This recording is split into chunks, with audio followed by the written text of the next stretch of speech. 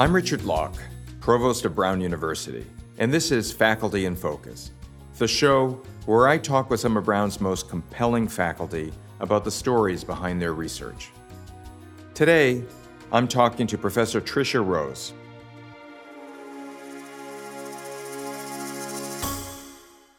"25 years ago, Tricia Rose took the dissertation she wrote as a PhD candidate at Brown and turned it into a book called Black Noise: Rap Music and Black Culture in Contemporary America. Black Noise was the first comprehensive academic analysis of hip-hop culture. It won awards, was named among the top books of the year, and formed the foundation of how academics study and talk about hip-hop. Professor Rose went on to tackle a range of projects that, in one way or another, encouraged tough conversations about race and ethnicity in America. Professor Rose, thank you for joining us today. It's my pleasure. Thanks for having me. So Tricia, let's start from the beginning. You were born in New York in 1962. You lived in Harlem until you were 7, and then your family moved to Co-op City in the Bronx. When did you first hear what we now call hip-hop? And how did you experience it? I heard hip-hop in the basketball courts of Co-op City first. I actually was a basketball player. This is like 1974, 1975. So I'd be sitting on the sidelines because I didn't get picked too often, even though I had a mean three-point shot. So I'd be sitting there and I was just listening to people taking the B-side of cassette tapes and using the second cassette tape to rap over the B-side of like some disco hit. And everyone would sort of chip in with rhymes. And I was like, wow, this is really weird. Totally didn't think anything of it for 5 solid years until Rapper's Delight was on the radio.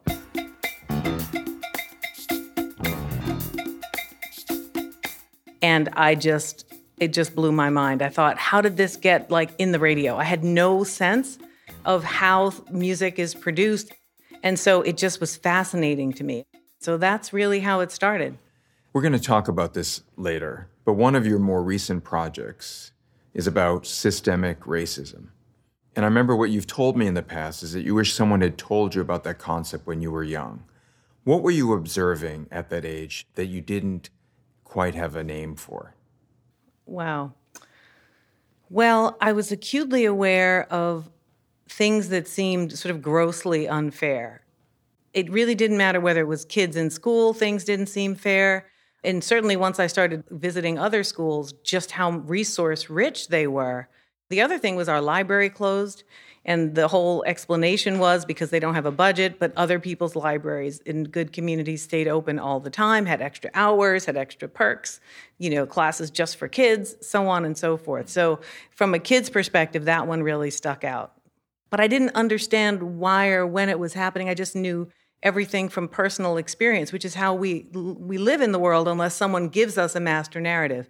So the master narrative we've all been given is that you work hard, you get ahead, you're successful. And that story does not explain what we live in this country. And then you went to this elite private high school in Manhattan. What was that like for you? Yeah, that was a mind-blowing experience. I thought I had the grasp of middle-class people who might live on Long Island or New Rochelle. I thought people had normal houses that you could sort of all see in one sitting. And then going to Dalton, which is the high school I went to, we're talking about that top 1/10 of 1%. And then you went on to Yale to study Right. sociology with a plan to become a lawyer. So how did you go from pre-law to pursuing a PhD about hip-hop? Well, yeah, that was an unusual journey. The reason I wanted to be a lawyer was because I wanted to address questions of inequity. And I thought that lawyers, that was their job, which I learned is not primarily what they do. I guess I thought I'll be a great defense attorney, and if a person is brought up on false charges or they're going to get the death penalty, I'll be able to stop that happening, and this will be great. And once I realized that one-off process was incredibly necessary, but also profoundly draining, and not really grasping the big picture that you can hopefully impact, that's when I started thinking about what are the ways that people gather and think, particularly African Americans, because that's what my research was always about. What are the ways that African Americans create and live in oppressive conditions in ways that envision possibility, that create and transform the very circumstances they're faced with. And so that felt to me like this really important building block. Like if you can figure that out, you can survive a lot of things. And that felt much more creative to me and more interesting than just facing this ever onslaught of people who you really couldn't save. I don't have the temperament for that, So that was a lot of it. And then really the big thing was when I was in college, I wrote a senior paper on rap, a kind of cultural history of the form. That's when that whole set of ideas started to take off. Based on this paper that you wrote. Right. Then you go on and go to graduate school and decide you're going to do a dissertation on hip hop, a topic that had no academic tradition, and that most of the traditional disciplines also didn't have kind of the tools to really grapple with and analyze. So what gave you the courage to pursue such a innovative topic? Yeah. I mean, it was fairly reckless in retrospect. If I had a student with this plan, I would definitely probably try to discourage them. But here's what happened. The 2 years after college, I worked in public housing. Again, I was still interested in these issues, and I thought maybe I'll go to law school, maybe I'll do it, And I started doing research. I was living in New Haven still, and I would go to the music library, check the Billboard charts, and during my lunch hour, I was still kind of interested in it. And then I thought, if I'm going to go on and maybe do a PhD, they're probably going to try to talk me into writing in African American studies on something like the Harlem Renaissance, with which I've read like 99 books already. And I thought I could go off and be like a super rich corporate attorney. And, if I'm going to do what I don't like, I might as well get really rich doing it. That was literally my attitude. So I'm like, okay, I'm going to do exactly what I want to do. So when I applied to PhD programs, I said in my essay, I'm going to write on hip hop. If you won't let me do that, do not let me in. How arrogant can you be? I don't know what got into me, but it was the right thing to do because Brown could see that there was potential. As you were working on this topic, did you ever have any doubts, or how did other academics kind of respond, shape, try to redirect you during this process? Yeah, definitely. People tried to give me a lot of doubts, I'll tell you that. Great people. I mean, again, these were their concerns about trying to protect someone, right? I don't think there was any ill will, but there was a lot of discouragement. You can't write about this. We let you in because we knew you were really smart, but we figured you'd change your mind.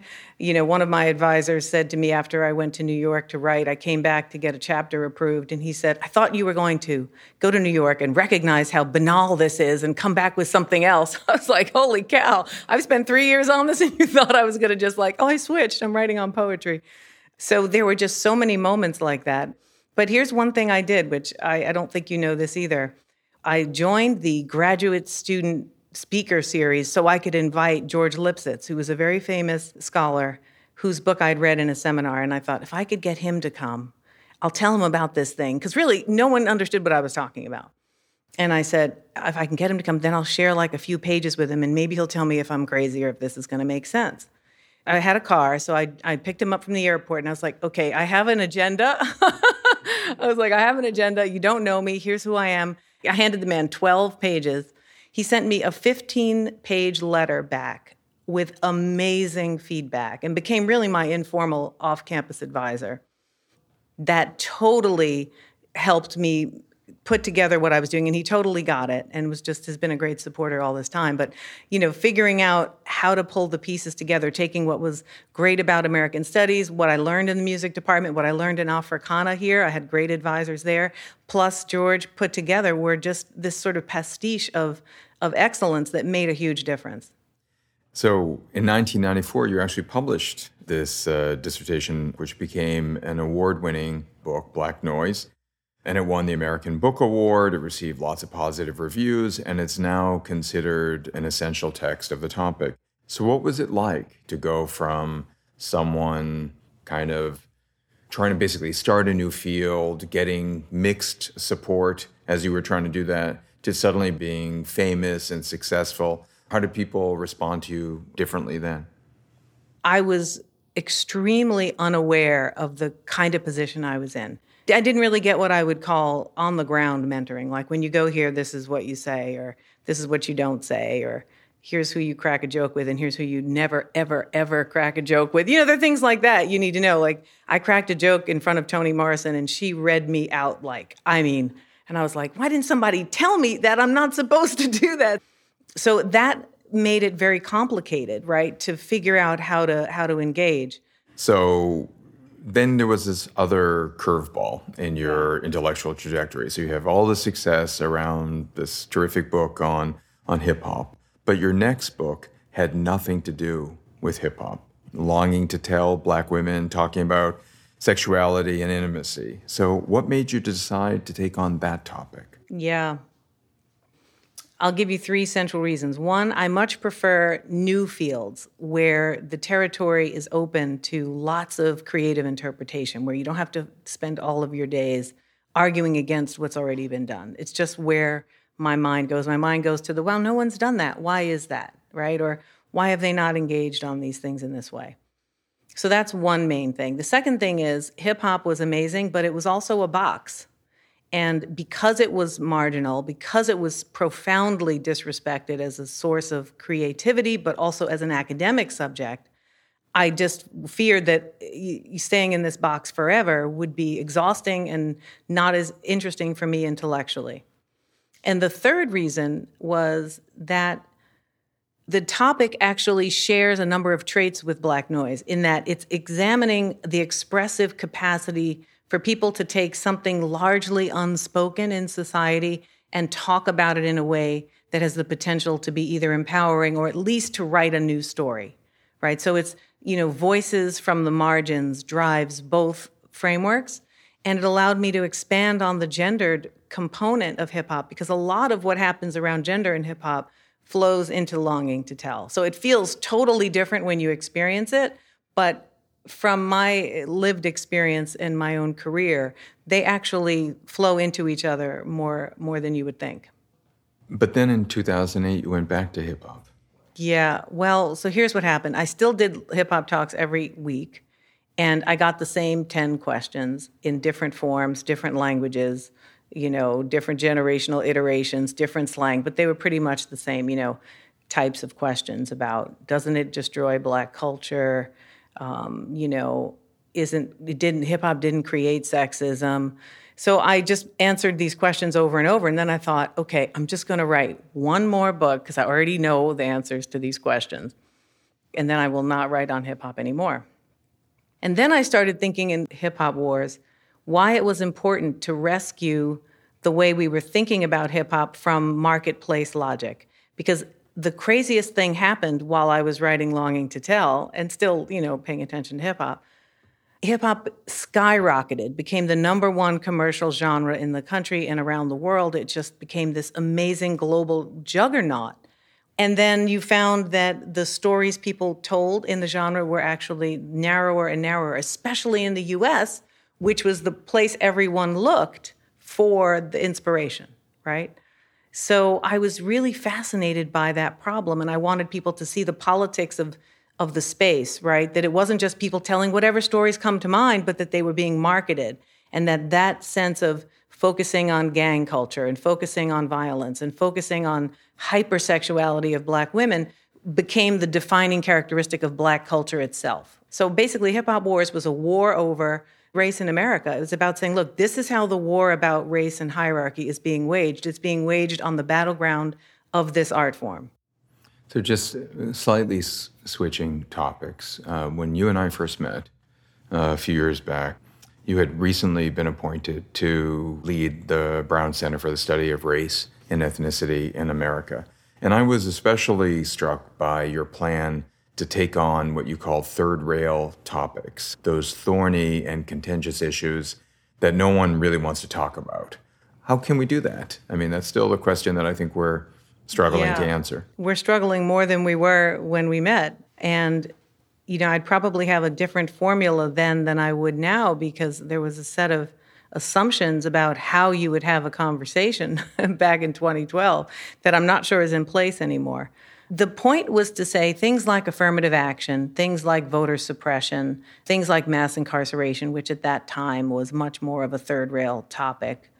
These issues are hotspots where if you can break open people's misperceptions about what's going on, then you have the potential to build a relationship that crosses racial boundaries more fluidly and more genuinely and more productively. Doesn't mean everyone has to agree in the end. In fact, that's not the goal. The goal is to use the power of the third rail, which is the metaphor being the train, the energy source for the train, that's instead of it being so dangerous that you simply stay away from the tracks as you do in New York, instead you also want to be on the train, right? You want to have that energy pushed toward a good purpose. And, I guess my hope was with Third Rail that we would give students in particular a richer sense of what's at stake when we're having certain conversations. I had so many aha moments in college and in graduate school that were so important, like, oh, that's what this conversation's really about. So that was what I had in mind, to try to create a model for that kind of conversation. Another one of the projects that we talked about when we first met was to come up with an animated film around systemic racism. Why don't you tell the listeners a little bit about what your concept was and how you were envisioning this animated film and where you've gone with that project?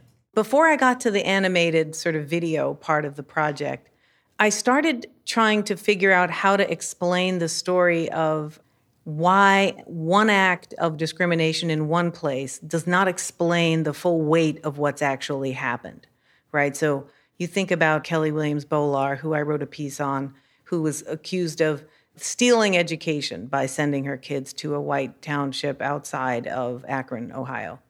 So I started unpacking all of the things that were going on around her case, and I realized that it was really a blueprint for how you can't explain systemic discrimination through focusing on one piece of the puzzle. You have to look at the whole puzzle together in an interlocking way.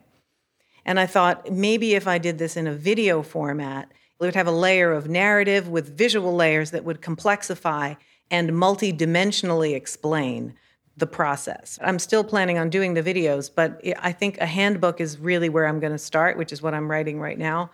I remember that as you were developing this project, you had this visual of different gears, each in a different sphere, and how they were kind of rotating in a way that kind of kept the whole system going. Yeah. Tell us a little bit about what were in the different gears and maybe an example of how sort of the way that it works in an unequal way is having an impact on, say, school quality or policing or job opportunity. So I came up with this gear metaphor because I wanted to sort of show how policies in one part of life, say housing policies, impact with spheres like education, wealth, and criminal justice strategies and policing processes, that when you put them together, you can begin to see how profoundly interlocking they actually are. So if you just sort of begin with housing, we all know America's quite segregated, but we don't know that there's been many, many different kinds of policies to guarantee that segregation, but more importantly, to decapitalize Black communities across very many different strategies. Sometimes it was not lending, which we know is redlining. Sometimes it was subprime lending, which is extracting whatever wealth could have been accruing. There were other policies like that as well. So you look at this process and you say, okay, what's the intergenerational impact of this decapitalization? Well, the wealth gap is profound. It's something like $112,000 on average for a white family to about $5,000 for a Black family. Most of that's homeowner gap. Well, what do we do with money like that? We pay property taxes on those houses, and those property taxes fund education. Once you have economically fragile neighborhoods and you have lower employment and more petty street crime, you now deploy the police to police a completely clearly homogeneous community. If you're white, even if you're poor and you're not policed anywhere near as vigorously and intensely and violently, you also then begin to see policing in the schools. Half of all preschool expulsions are Black students, even though they make up something like 12% of the preschool population. Did you hear me, Rick? Preschool. I'm like, what could you possibly be doing in preschool?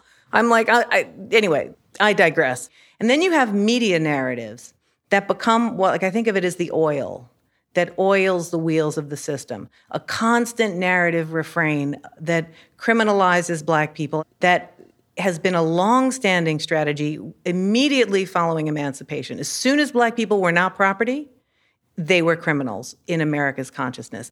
So the narratives fuel the policing, it fuels the logic of the schools. Well, they're not as bright, right? They don't have other issues in the schools and other concerns. That's what the story is largely about. It's both about the facts, but since we know facts don't fundamentally change people's minds, it's also about the story. So people have another story they can possibly tell about why things are the way they are that isn't just about blame, but about explanation, so that we can figure out other ways to fix this. Because we're gonna need everybody. This is a huge problem. Absolutely. So in 2016, you were appointed as the Associate Dean of the Faculty for Special Initiatives. And what that essentially means is that you're working closely with the Dean of the Faculty to recruit and retain and support Brown faculty from historically underrepresented groups, or what we call HUGs. So first, tell us, when we talk about historically underrepresented groups, who are we talking about? How is that work going?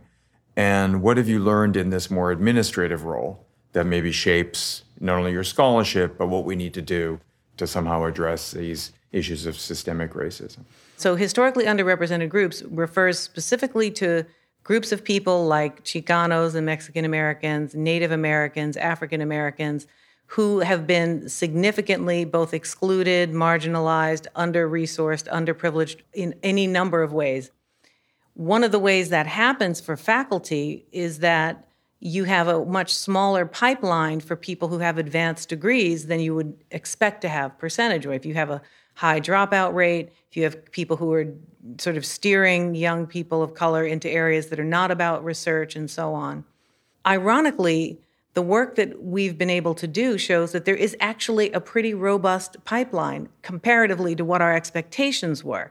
We've made it unnecessarily small by not really addressing the quiet practices that reproduce hierarchy in our hiring.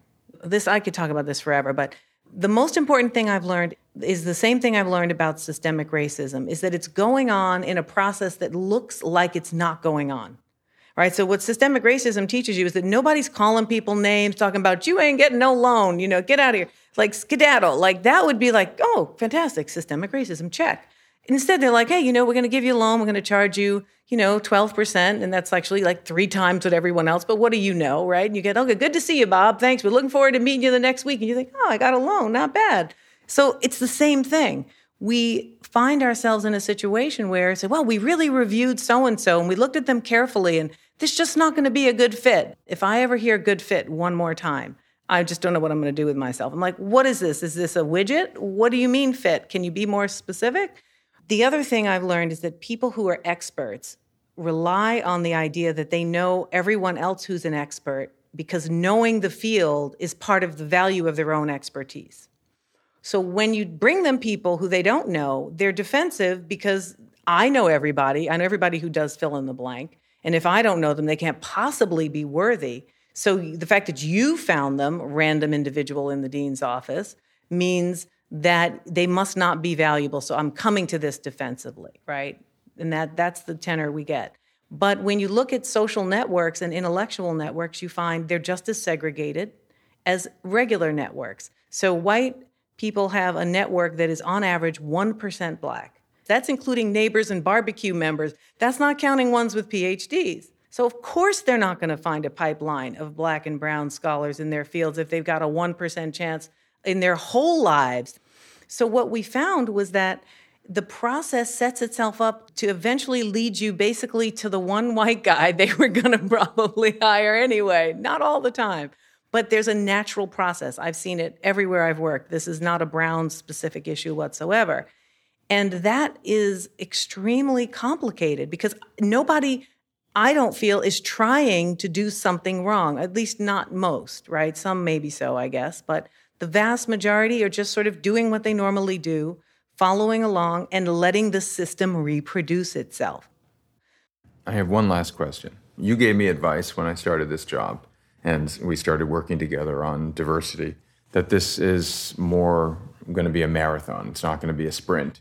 And I just wanted to know, how do you maintain your optimism in the face of experiencing persistent biases, racism, and even racial violence? How do you keep optimistic, keep going in the face of that? Well, honestly, I don't imagine a victory of a perfect world. I'm not aiming for that because that's really not ever going to happen. I just think humans have taught us that throughout all of human history. So what I focus on is the sense of possibility that people's commitments make. So it's like a ripple effect. I focus on, what we've done at Brown, what Brown is becoming is about your commitment, the dean of the faculty's commitment, Chris Paxson's fundamental great commitment as the president. These commitments are really important. So I'm inspired when I see people be courageous, do the right thing when it costs them something. So I count all that. That's like, I put that in my little basket like, holy cow, there's real possibility, right? By emphasizing those things and figuring out how to help people be that courageous, right? When they wouldn't have easily been that way just automatically, helps me a lot. The other thing is, this would be for listeners who, get caught up in social media, watching video after video of horrible police contact. I try not to repeat that kind of visual information over and over again. It's very difficult to process. It's trauma. Figuring out how and when you're going to engage, being strategic with the depths of what the situation is. And the third thing is being really honest with people without necessarily being all worked up. I think you just come to the point where you have to figure out how to see people simultaneously as individuals and as members of groups, really fully, right? And so sometimes that member of a group thing makes people do and say wacky things and things you might need to correct. But they're also individuals and they're people. The most important thing that racism does, and sexism does it too, it robs us of our capacity to see each other in our fullness and to appreciate each other. So the best thing we can do is reverse that. That's the best thing we can do. Well, thank you, Tricia Rose, for this wonderful conversation and for everything that you do here at Brown. Thanks so much, Rick. It's been a great pleasure, and thanks for all you do, too. You've been listening to Faculty in Focus, brought to you by the Office of the Provost at Brown University. Our show is edited and produced by Megan Hall, Brown Class of 04. Sound design and theme music is by Tom Van Buskirk, Brown Class of 04. And I'm Richard Locke, Provost of Brown University.